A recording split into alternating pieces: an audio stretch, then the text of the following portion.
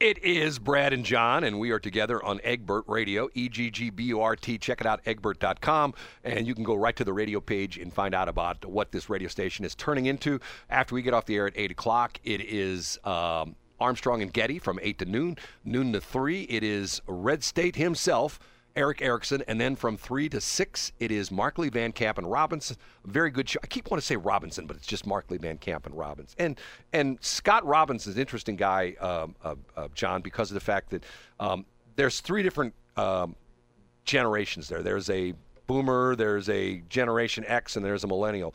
And Scott is the boomer who cheated death twice by having two near fatal heart attacks within like a week. Wow. And I didn't know that. Was in the hospital for like 2 months, and now he's like in really good shape. So anyway, it didn't come from radio service though, because if that were the case, you would have had, a couple dozen heart attacks, Brad. Yes, no kidding. Okay. I find it interesting that we are in quote unquote old media, traditional media, whatever school, you want to talk about old school kind of stuff. We're on the radio, okay? Plus, in addition, John chops up the show and makes Instagram posts, and we will have our own podcast channel up hopefully soon as I get around to it. But people have sort of said, old media's dead, right? Mm-hmm. An article out of yesterday's Hollywood Reporter, okay? The biggest TV audience so far, an entertainment show of 2023 on broadcast television, not on one of the cable channels, not on one of the streaming channels, but broadcast television. And here's a hint. It was on NBC. You'll never guess what it was. Ooh, is it a show about murder? No, it's a special program that only airs once a year. Is it the Super Bowl? No, that's what I thought at first. Believe it or not, the 97th annual Thanksgiving Day Macy's Parade was seen by 28.5 million viewers. Wow. And earned a hefty 7.2 rating in the 18 to 49 demo. Now, That's amazing. I know. Up 6% from last year's parade. Also the highest rated entertainment program of the year in both categories across all broadcast and cable. It beat everything. Now, not including sports. Kick sports out of there. But as far as entertainment is concerned, entertainment program of the year, beat all broadcast and cable shows. The Macy's Thanksgiving Day Parade. Now, is part of that just based on legacy? Did everybody who's my age, who's 45 years old, grow up with their parents and their grandparents waking up on Thanksgiving and putting on Channel 5 and watching the parade? I don't know. I mean, it could be. I mean, the article goes on to say the record is particularly impressive at a time when even major live events have witnessed ratings erosion in recent years. And for example, the World Series that we had with last a little bit over a month ago was one of the lowest rated World Series in history. And I remember growing up way back when that the World Series was a big deal, even when the Cardinals weren't in it. I mean, it was the World Series. Yeah, of course it was. Yeah, and now it's to the point where baseball, baseball just doesn't have I've got three sons, and they all played baseball, organized baseball, and I don't think they even give a rip about it anymore. I mean, we used to broadcast on this station, we used to broadcast the River City Rascals and O'Fallon, and my two youngest sons gotten to the point where they didn't even want to go to the game anymore. They were like, "Oh, it's boring, Dad. I don't want to." I mean, I had season tickets. We had, we sat, 2 rows behind home plate or something like that. They didn't want to go. They had no interest in that whatsoever. I mean, when you look at the ratings for this year, though, every year it's generally affected by where the teams are from. So if you have Phoenix, Arizona, and you have Dallas, Texas, Dallas is obviously, or Arlington is a big city, but it's not like you have the Los Angeles Dodgers versus the New York Yankees. Yeah, but Phoenix and Dallas are both top 10 cities. I mean, fair point. I mean, look at it that way. I mean, if you would say Milwaukee and Tampa Bay, yeah, I get that because they're not that. But I mean, I'm almost positive the top 10. If you look at metros, well, fair point. Yeah, Dallas has got to be way up, and so does Phoenix. I mean, let me look at this real quick. Let me see if I can find top 10 cities. I know Dallas is a top 10. I'm pretty sure Phoenix is. And I should know the answer to this question because I'm a man. But do the River City Rascals still play? No, they're gone.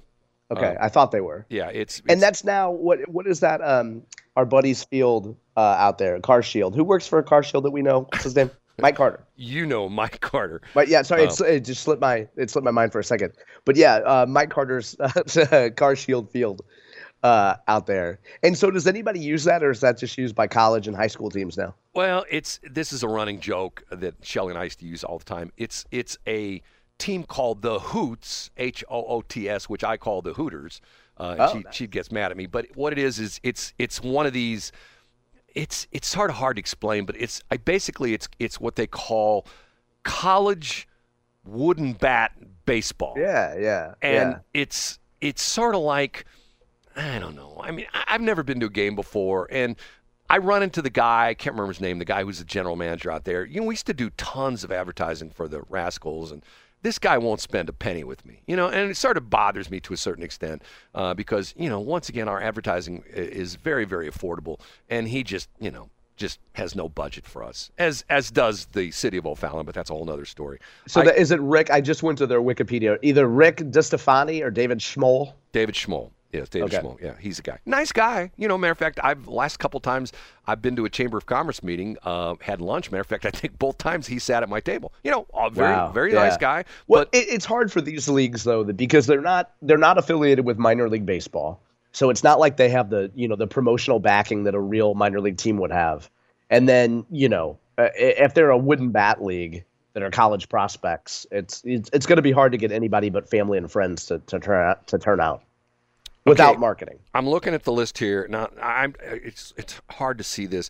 New York's number 1, Chicago number 2, San Diego. No, that's not right. San Diego can't be number 3. I don't know. They got a lot of immigration. No, that can't be right. I'll see if I can find a list.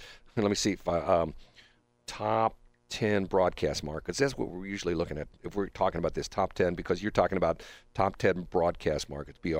Top 10 TV markets. Let's look that way. TV markets in St. Louis, or in the United States, U.S. Okay, top 10 would be number 1. Yeah, here we go. Number 1 is New York. Number 2, L.A. Number 3, Chicago. Number 4, Philadelphia. Number 5, Dallas-Fort Worth. 6 is Houston. 7, Atlanta. 8 is Boston. I'm trying to keep going here. The United States. It truncated a list on me, and then I got to go through 14 different menus. Edit without logging in. No, I don't want to edit the story. I'm going on Wikipedia, so I don't want to edit. Phoenix is number 11, so I was wrong about that. No, but it's still that's still a huge population. Right. So it wasn't population that affected the ratings. I wonder what it would be. Yeah, Dallas-Fort Worth was 5th, and Phoenix was 11th. And what you're saying is, in the World Series, there was no New York, no Chicago, no Philly, no Atlanta, no Boston, no D.C., no San Francisco, no Detroit. Those are the other big cities. As far as is this concerned, we're not even in the top 20 anymore. We're now number 24, if you can believe that. We used to be when I first got in the radio business. I would think the population would be higher. I mean, as Brad pitched yesterday or the other day, the beauty of St. Louis City is because it's not a county, they don't have an additional marijuana tax. But they should be running ads. Hey, come to St. Louis City where you can buy your dope and you're not going to pay that extra 3% county tax like you do out in the county or St. Charles County. All the help they need, Brad. Right, I guess. Crazy stuff like that. Okay, one other thing for you to talk about this morning. You're not going to believe this story, okay? Kim Kardashian, you ready for this? And I'm not making this up. Ready. For people who are going to say he made this up. Kim Kardashian has a new undergarment that is selling out like crazy, okay? And it's an undergarment, specifically, it's a bra, okay? Okay. That's not the part that I identify with Kim Kardashian, but go on. Now, part of it is the fact that not only is this a little bit controversial, but she's also pitching it as a solution to global warming. Okay. Oh, well, of course it is. I hope it is. And tell me, Brad, how does it help global warming? Well, glad you asked, John, because of the fact that the product, the bra, features a fake nipple. Oh. So in other words, the bra has a nipple on it, and she says, I'm not making this up. This is a quote from her. This is why it's a solution to global warming. She says, quote, no matter how hot it is outside, the bra will make sure it looks like you're cold. Oh, beautiful. First of all, that's incredibly deceptive. uh, because I mean, I know that the bra industry has a history since the Wonder Bra circa 1994. The bra industry has a history of deception and making things look like that might not be there, make it look like they are there. But I think, suggesting erectile tissue when there is none, I think that's quite deceptive. Well, I hope some consumer group looks into this. you can't buy these; they are sold out. I'm telling you. Drats. I'm telling you here. Let me see if I can find the story on this. I saw this. Someone actually sent this to me yesterday, and I'm thinking to myself, once again, here I'm gonna sneeze. Hold on a minute. Maybe I won't. Okay. The idea being is, how can we frame global warming? How can we make it to the point where we can make and now here's the funny part of this. Think about it for a minute. She's concerned about global warming, but she's selling a product which has to be made in a factory, which is using raw materials. Absolutely. They're using energy to transport the raw materials to the factory. They're using, energy to manufacture the product at the factory. Then they're using energy to transport that product to all the locations, to the distribution centers, and then it goes to all the stores or it goes to online where you buy it online. And Yes. Mr. Amazon shows up at your door in his vehicle that burns fossil fuels. And I'd love to see, to your point, Brad, I would love to see a supply chain graphic, an honest supply chain graphic that shows Kim Kardashian's bra manufacturing. What's the mix of cotton and polyester? How are those materials sourced? Which Chinese polyester manufacturer is producing the polyester blend of this bra? Where's the underwire coming from? her name of her collection is Skims. It released a new line of bras with eye-popping addition, built-in nipples protruding that will show through clothing. Quote, not your nipples, but no one needs to know. Kardashian's primary company posted on X. It has now been sold out online with women everywhere flocking to get a bite of the apple, some calling it a boob job bra. Quote, the description of the bra reads, the perfect fullness, enhanced shape, and authentic augmentation with a built-in raised nipple detail for perky, braless look that makes a bold statement. Its padding gives a sexy, natural-looking fit and support. And again, here's a quote. This is from who's this from? This is from Fox News. When Kardashian announced the launch of the Perky product, she framed the Fawn Nipple Shock Factor bra as a solution to global warming. And once again, that's what I said. No matter how hot it is outside, the bra will make sure it looks like you're cold. It's wonder. I mean, so on one hand, you obviously give her credit because she's, and I wonder if any of this is tongue in cheek, or is this like a straight up pitch? No, she's making bucks off this. Oh, and there's the second line. What she said. She said, unlike the icebergs, these aren't going anywhere. Oh, that's phenomenal. Now these quotes, which clearly are written by somebody, it's not like Kim Kardashian comes up with these. I mean, the other thing is, in beautiful Missouri and in God's country, we're talking about Kim Kardashian's bras. I mean, so mission accomplished, you know? Here's a review on her website. Quote, my husband asked me if I got a boob job overnight. It pushes you up and makes you look like all the supermodels with that gorgeous look we all want. Well, it might make you look like some supermodels.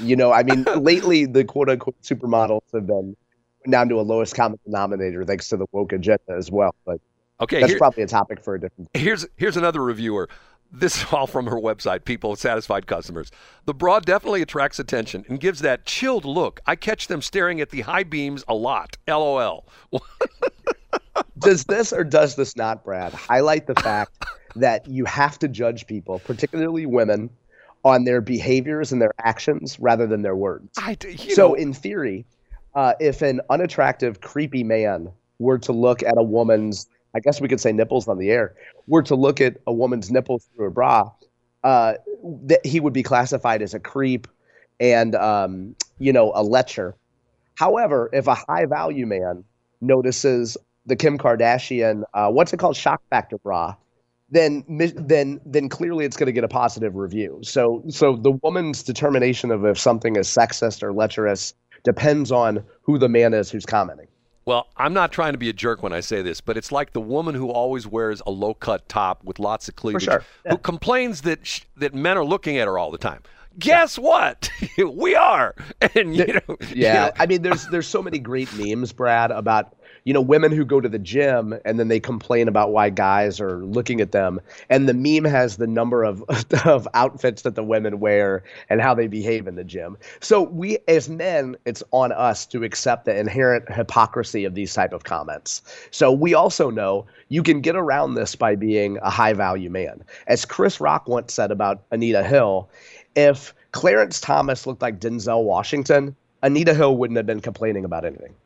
Well, the whole thing to me is just one of those things where you look at some of these things and you go like, okay, say one thing and do another. You know what I mean? It's just one of those things. It's like I don't quite get what's going on here, but what do I know? Okay, it's time for us to wind the show down. John takes some of the show and turns it into Instagram memes, and I guess you'll be busy doing that today, right?